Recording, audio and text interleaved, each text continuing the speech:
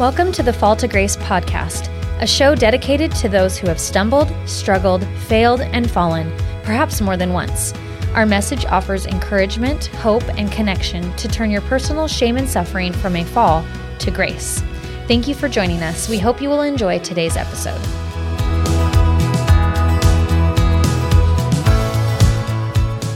All right. Hello, everyone. I get a chuckle out of saying everyone because I don't even know if there's even one person listening to this.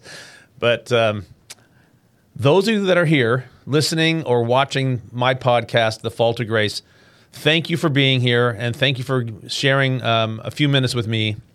I'm Kevin Kirkland. I'm the host of the Fall to Grace podcast, and I'm grateful to have this opportunity to share ongoing thoughts about healing and recovery and forgiveness and moving forward and creating a new normal if necessary, and starting over, crawling out from underneath the rubble. But I know that, and I know that you know, that it cannot be accomplished on your own. I say, and I have said many times, that it will feel like you're alone, and many times you will be alone, and you will experience loneliness. But indeed, the moving forward, the going onward and upward, the reaching of new goals and new horizons is very difficult to reach completely on your own. And so I've acknowledged in the previous two episodes those that have been my first responders and a call to action for those of us to remain and continue to be first responders for others. But it does take a lot of effort, and it will take help, professional help, interpersonal help, familial help, help from above, maybe even miracles. One of my favorite movies of all time is The Princess Bride. And in that movie, for those of you that have seen it, you'll remember the scene with Miracle Max where they take the farm boy to be healed, and he has to live again so that he can, make Prince Humperdinck suffer. And they take him to Miracle Max because they think he's dead, or they say he's dead. Mostly dead, as Miracle Max would say, not all the way dead. And they take him to Miracle Max to revive the farm boy, to be able to get Princess Buttercup away from Humperdinck and, to live happily ever after, so to speak. It's a very funny scene with Billy Crystal playing the character of Miracle Max. And after going through this, gyrations of telling them that he can bring him back to life, and he makes a pill dipped in chocolate that he can take, and that it'll work. It does take some time for it to, for it to function. Give it 30 minutes or an hour or whatever it is. I don't recall specifically, but what I do remember is at the end, the wife of Miracle Max asked, "Do you think it's really going to work?" And Miracle Max says, "It's going to take a miracle." So it will take a miracle. And in my personal experience, it has taken miracles. I mentioned it in a previous podcast that, in order to move forward from the kind of trouble that I was in, and maybe that you or someone is in, it will take miracles. And I promise you that miracles do occur. Now, I don't know what you might call a miracle. I'm not talking about the turning of water to wine or walking on water or, raising someone from the dead sort of miracles. I'm not talking about that. That's way above my pay grade and not the sort of miracle that I'm talking about. I'm talking about the everyone's life, day-to-day, run-of-the-mill sort of miracle that I have seen over and over, and that showed me a very important thing. I have always known, and I was reminded of the absolute fact that my Heavenly Father is aware of me. He knows me intimately. He knows who I am, where I am, what I've done, where I'm going, what is in my heart and mind to do, and what it is and who it is that I am becoming. And I wanted him on my side. I want him on my side. I need him on my side. I looked for evidences that he was there, whether it was planting of seeds or the dropping of breadcrumbs. But I really began to look and to seek and to be aware of miracles because I needed them. And I needed to be looking for them. Now, in the previous podcast, I mentioned a brief video that my daughter Katie had made for the media channel of the Church of Jesus Christ of Latter-day Saints for a podcast series called His Grace. And I put a link for that, for you to watch that video clip in the previous episode's notes. So please watch that. And in that video, she mentions that the reason she was able to find forgiveness was because that she was looking for it and because she was working for it.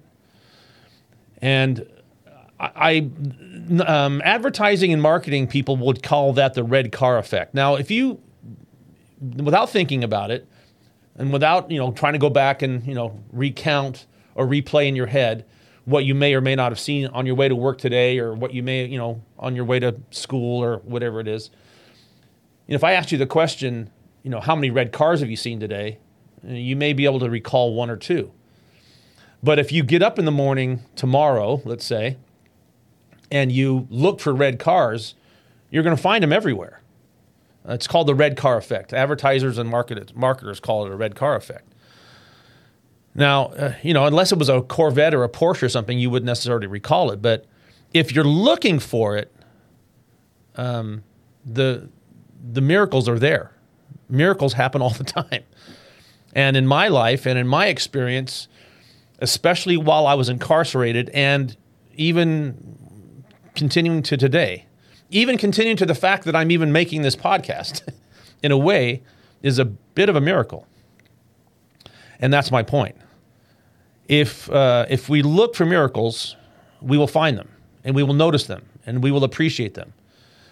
And I reassure you that we are being cared for, and it will, I should say, reassure you that you're being cared for with tender mercies.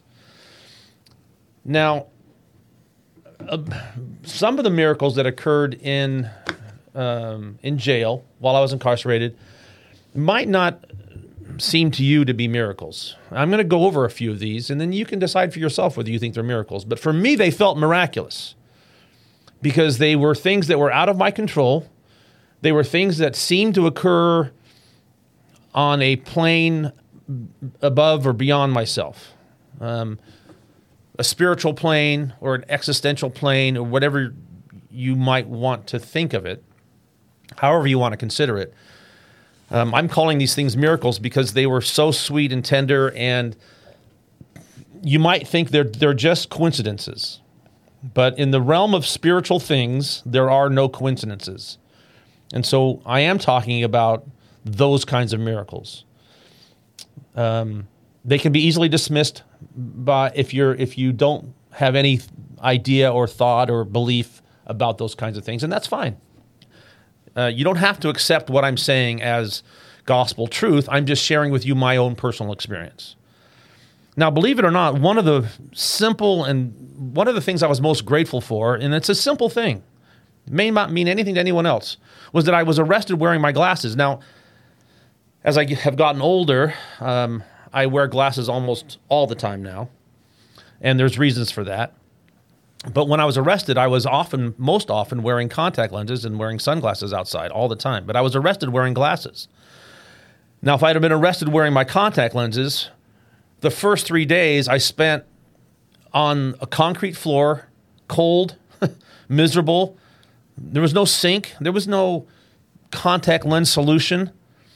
There was no place for me to put the contact lenses. None of that trouble happened because I happened to be arrested wearing my glasses. And I was grateful for that. It seemed like a simple thing, but as I moved forward, I was so grateful that little miracle had occurred. Shortly after I arrived in jail, again, it's a frightening place. It's unknown. It's unfamiliar. You don't know what's going to happen. You don't know what danger you're in. and there was a bunkmate of mine who went by the name of Benny Goodman. Now, I don't even know if that was his real name. But where I was, I wasn't in a cell. It was sort of a holding tank. It was in a county jail situation. 2 stories, 24 bunks upstairs and 24 bunks downstairs with a stairway in the middle, common shower, common bathroom area, no privacy whatsoever. But and I was arrested on May 9th. My birthday happens to be May 20th. And I don't know how Benny found out. I hadn't had any conversations with him, and I don't know how he found out anything about me. But in the middle of the night, so that nobody else could see, he woke me up, and he tapped me by tapping me on the shoulder. He says, "Kirkland, I've got something for you." And I woke up, and he'd made me a little birthday cake. Now, that might seem like a silly thing. He didn't ask anything from me for it. He was just in the kindness of his heart. He'd made me a little birthday cake out of whatever commissary he had. I think he mashed together a honey bun and a ding dong or something. And there was no candle or anything like that. That's not allowed. Any kind of fire or matches or anything like that. But he made me a birthday cake. And I couldn't believe how kind that was. Another little miracle. A few days went by, and I'd been there maybe a week or so, not talking to anybody, not really making friends or anything like that. And I thought, man, I wish I could had a Bible to read or have my scriptures to read. And I was walking by a person's bunk, and I noticed there was a Bible at the foot of the bunk of the person that was sitting there. I said, "Are you reading that Bible? Do you have any use for that Bible?" He says, "No, matter of fact," he says, "I was trying to get rid of it. Do you want it?" I said, "Yeah, I do." Well, it just so happens that it was what in the Mormon church is called quadruple. It has the Bible and the Book of Mormon and other scriptures in it. And so all of a sudden I had everything I needed or could possibly want just delivered, just right there. It's like it appeared like manna from heaven. And I was very grateful for that. Another event that occurred that for me was miraculous was, people couldn't just come and go and visit me. On TV or in movies, it makes it look like it's easy to get in and out. It's an arduous, process to go visit someone when they're incarcerated. It's not easy to do. But I had a friend who was a part-time police officer, and he came to visit me, and I was able to be in the same room with him without any barrier. His name was Keith Dow, and faithful, Latter-day Saint, good man. And he came one night, 1 a.m., in the middle of the night. I was called, announced that, "Hey, Kirkland, you have a visitor." 1 o'clock in the morning. I'm thinking, who in the heck's possibly coming to see me at 1 o'clock in the morning? And it happened to be Keith. And I was so grateful to see a kind face. He embraced me. We talked for a while. He gave me a blessing. And it was it was an absolute miracle. Now, once I started to feel after some time passes, I started to feel more and more uncomfortable and unsure, even though some of these little things had happened that reassure me that, my Heavenly Father was watching out for me. After a while, you get a little worried how things are going to go. And one night I woke up and I just thought, I need something. So I opened up my Bible, and it just happened to fall open to Jeremiah 33:3. And Jeremiah 33:3 reads, "Call unto me, and I will answer thee, and show thee great and mighty things which thou knowest not." And I thought, if there was ever a time where a person needed to hear that message, it was then, and it was me. And I realized that my Heavenly Father was calling to me and saying, don't worry, call on me, and I will show you things you can't imagine, that you can't see now, that you don't know yet. I heard a quote or read a quote the other day that says, "Don't fear an unknown future to a known God." your future may be uncertain at this point. You don't know how to move forward from maybe trouble you've gotten yourself in. Keep moving forward. Keep doing the things that we've talked about. And I promise you that really great, sweet, and wonderful things can occur. You have to be looking for them. You have to be asking for help. You have to be willing to shed yourself of all the pretense and pride. All that has to go away entirely, completely. And I promise you that miracles like I'm talking about, little things that might seem to other people just circumstance. Well, you can call it circumstance if you want. I don't. Now, one of the things that occurred while I was there was my daughter Katie started sending me talks by church leaders to, buoy me up, give me hope. But her favorite speaker and the person who was a leader in the Church of Jesus Christ of Latter-day Saints, ecclesiastical leadership, is a man by the name of Dieter Uchtdorf.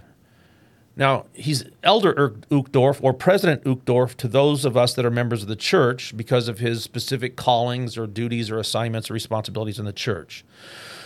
But she would send me talks by Dieter Uchtdorf. Now, Dieter Uchtdorf, as a professional, in his professional life, he was a pilot and an executive for Lufthansa Airlines. But then he was called to serve in the leadership of the church, Quorum of the 12 Apostles, then became a counselor in the First Presidency. Those of you that are members of the church know what I mean. Those of you that are not members of the church, just understand that that's it's a high calling, high leadership position and responsibility. So she would send me these talks by Dieter Uchtdorf, and we called them lovingly the Dieter Talks. She would send me Dieter Talks, and I would read them, and I have something to share with you in just a moment about those Dieter Talks. But she sent me lots of these.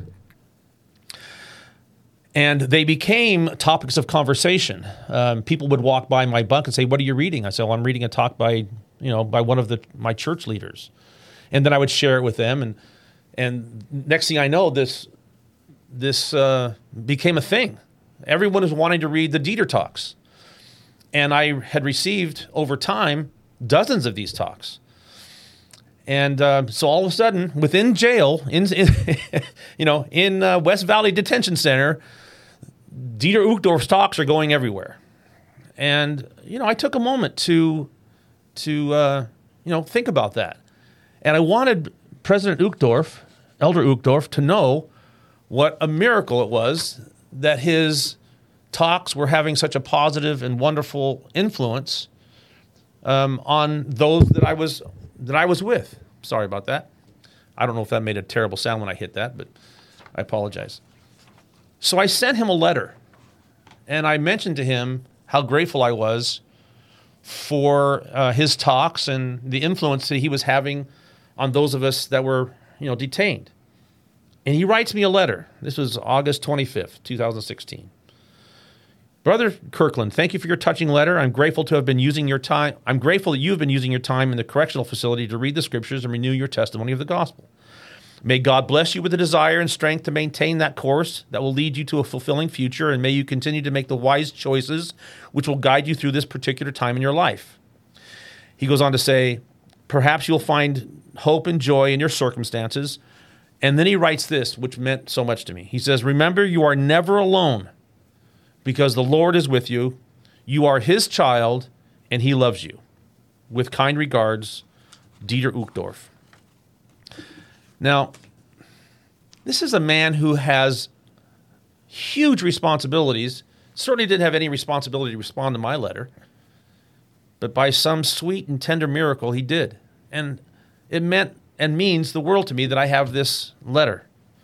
And that he took a moment to consider me and show his kindness and tender mercies towards me, who didn't deserve it or certainly didn't expect any kind of return.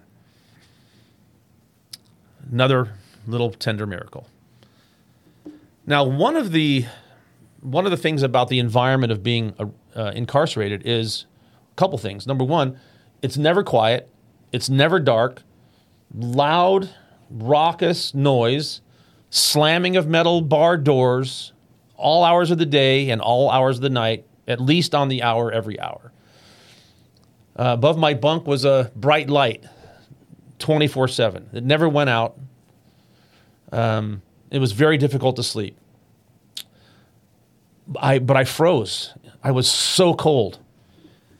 And lo and behold, one time, by some miracle, as I exchanged out my blanket and sheet for the week's exchange for a new sheet and blanket, I was mistakenly given 2 blankets. That small, tender mercy of having a second blanket. Now, these are not quilts. I'm not talking about, warm comforters, quilted. That's not what these are. These are thin blankets. And I was so cold all the time while I was there. I was so grateful to have that second blanket. Now, I mentioned the light always on above my rack or above my bunk. Well, one night when I was so exhausted and I just wanted to sleep so badly and so desperately needed to get some sleep, it went out. Just like that. The light went out. And I was able to sleep through the night for probably the first time in a long time. Another sweet little tender miracle that occurred that just seemed to make my life a little bit more bearable was my sister Kelly sent me in my commissary 6 washcloths. Now, that may not seem like a big deal, but on the metal rack, there's a thin, we'll call it a pad. It's not a mattress. It's like a pad with no pillow. And it's very difficult to find a comfortable place to have your head to sleep. Well, when she sent me those 6 washcloths, I had a pillow. And that I was able to fold them over and create some support for my head. Now, those of you listening might think, well, that's not that big of a deal. Well, for me, it was a huge deal at the time. And why she thought of that and why she would even send me 6 washcloths, she didn't send me 6 washcloths so that I would have a pillow. She just was generous and sent me 6 washcloths. The miracle was it enabled me to have a pillow. Now, one of the other things that occurred was that, and as I've mentioned before, I knew that through my experiences, through these and others like it, that my Heavenly Father was aware of me. And as I've said many times, this podcast is a call to action. Let those that you care about know that you're there, that you're thinking of them. They don't have to be incarcerated. They could be in the bedroom down the hallway in your own home. They could be living in your neighborhood. They could be going to church with you and sitting in the pew next to you. As I said in a previous podcast, treat everyone that you meet as if they are in dire trouble. And 98% of the time, you're going to be right. We all struggle with something. We all need reassurance. We all need to have words of power spoken over us. Well, one of the other sweet and tender miracles that occurred was a letter that I got. And oftentimes, miracles did come in the form of letters. And I want to share one with you now. And then I'll close. Because I can see the time is, I'm close to 24 minutes already. I got a letter it was in a very plain envelope. It had a return address on it with no name on the outside, so I didn't know who it was from until I opened the letter. And the letter simply reads, it's not even dated, it just simply reads, Dear Kevin, I just read that you settled your case. I also spoke to Kelly a few weeks back, and she let me know that you should be out soon. I've been following your case on the court website, hoping for the best for you. I am happy that you will soon be on your way to putting this in your past. I wish you all the best. Sincerely, Mike Enger. Now, the miracle of this letter was that Mike Enger was a man that I'd gone to high school with and I'd played football with, but we were not super close. We weren't chums, pals, mates. We weren't the closest of friends or best of friends. We didn't party on the weekends or hang out. but we had had the association of being on the same football team together. And that brotherhood, by some miracle, had continued for him. And out of the blue, and across decades of time, and across thousands of miles of distance, so to speak, metaphorically, here comes this letter from a very dear, kind man, Mike Inger. Those little things may seem like nothing, but those little things are miracles to me. And they occur over and over.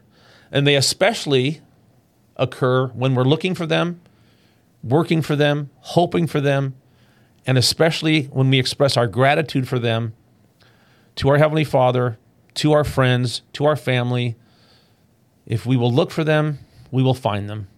And I pray that we can all be those that will offer the miracle and be the miracle and send a word of power as a miracle over those that we care for and love and that we love. Thank you for joining me today for this episode of the Fall to Grace podcast, and we'll see you next time.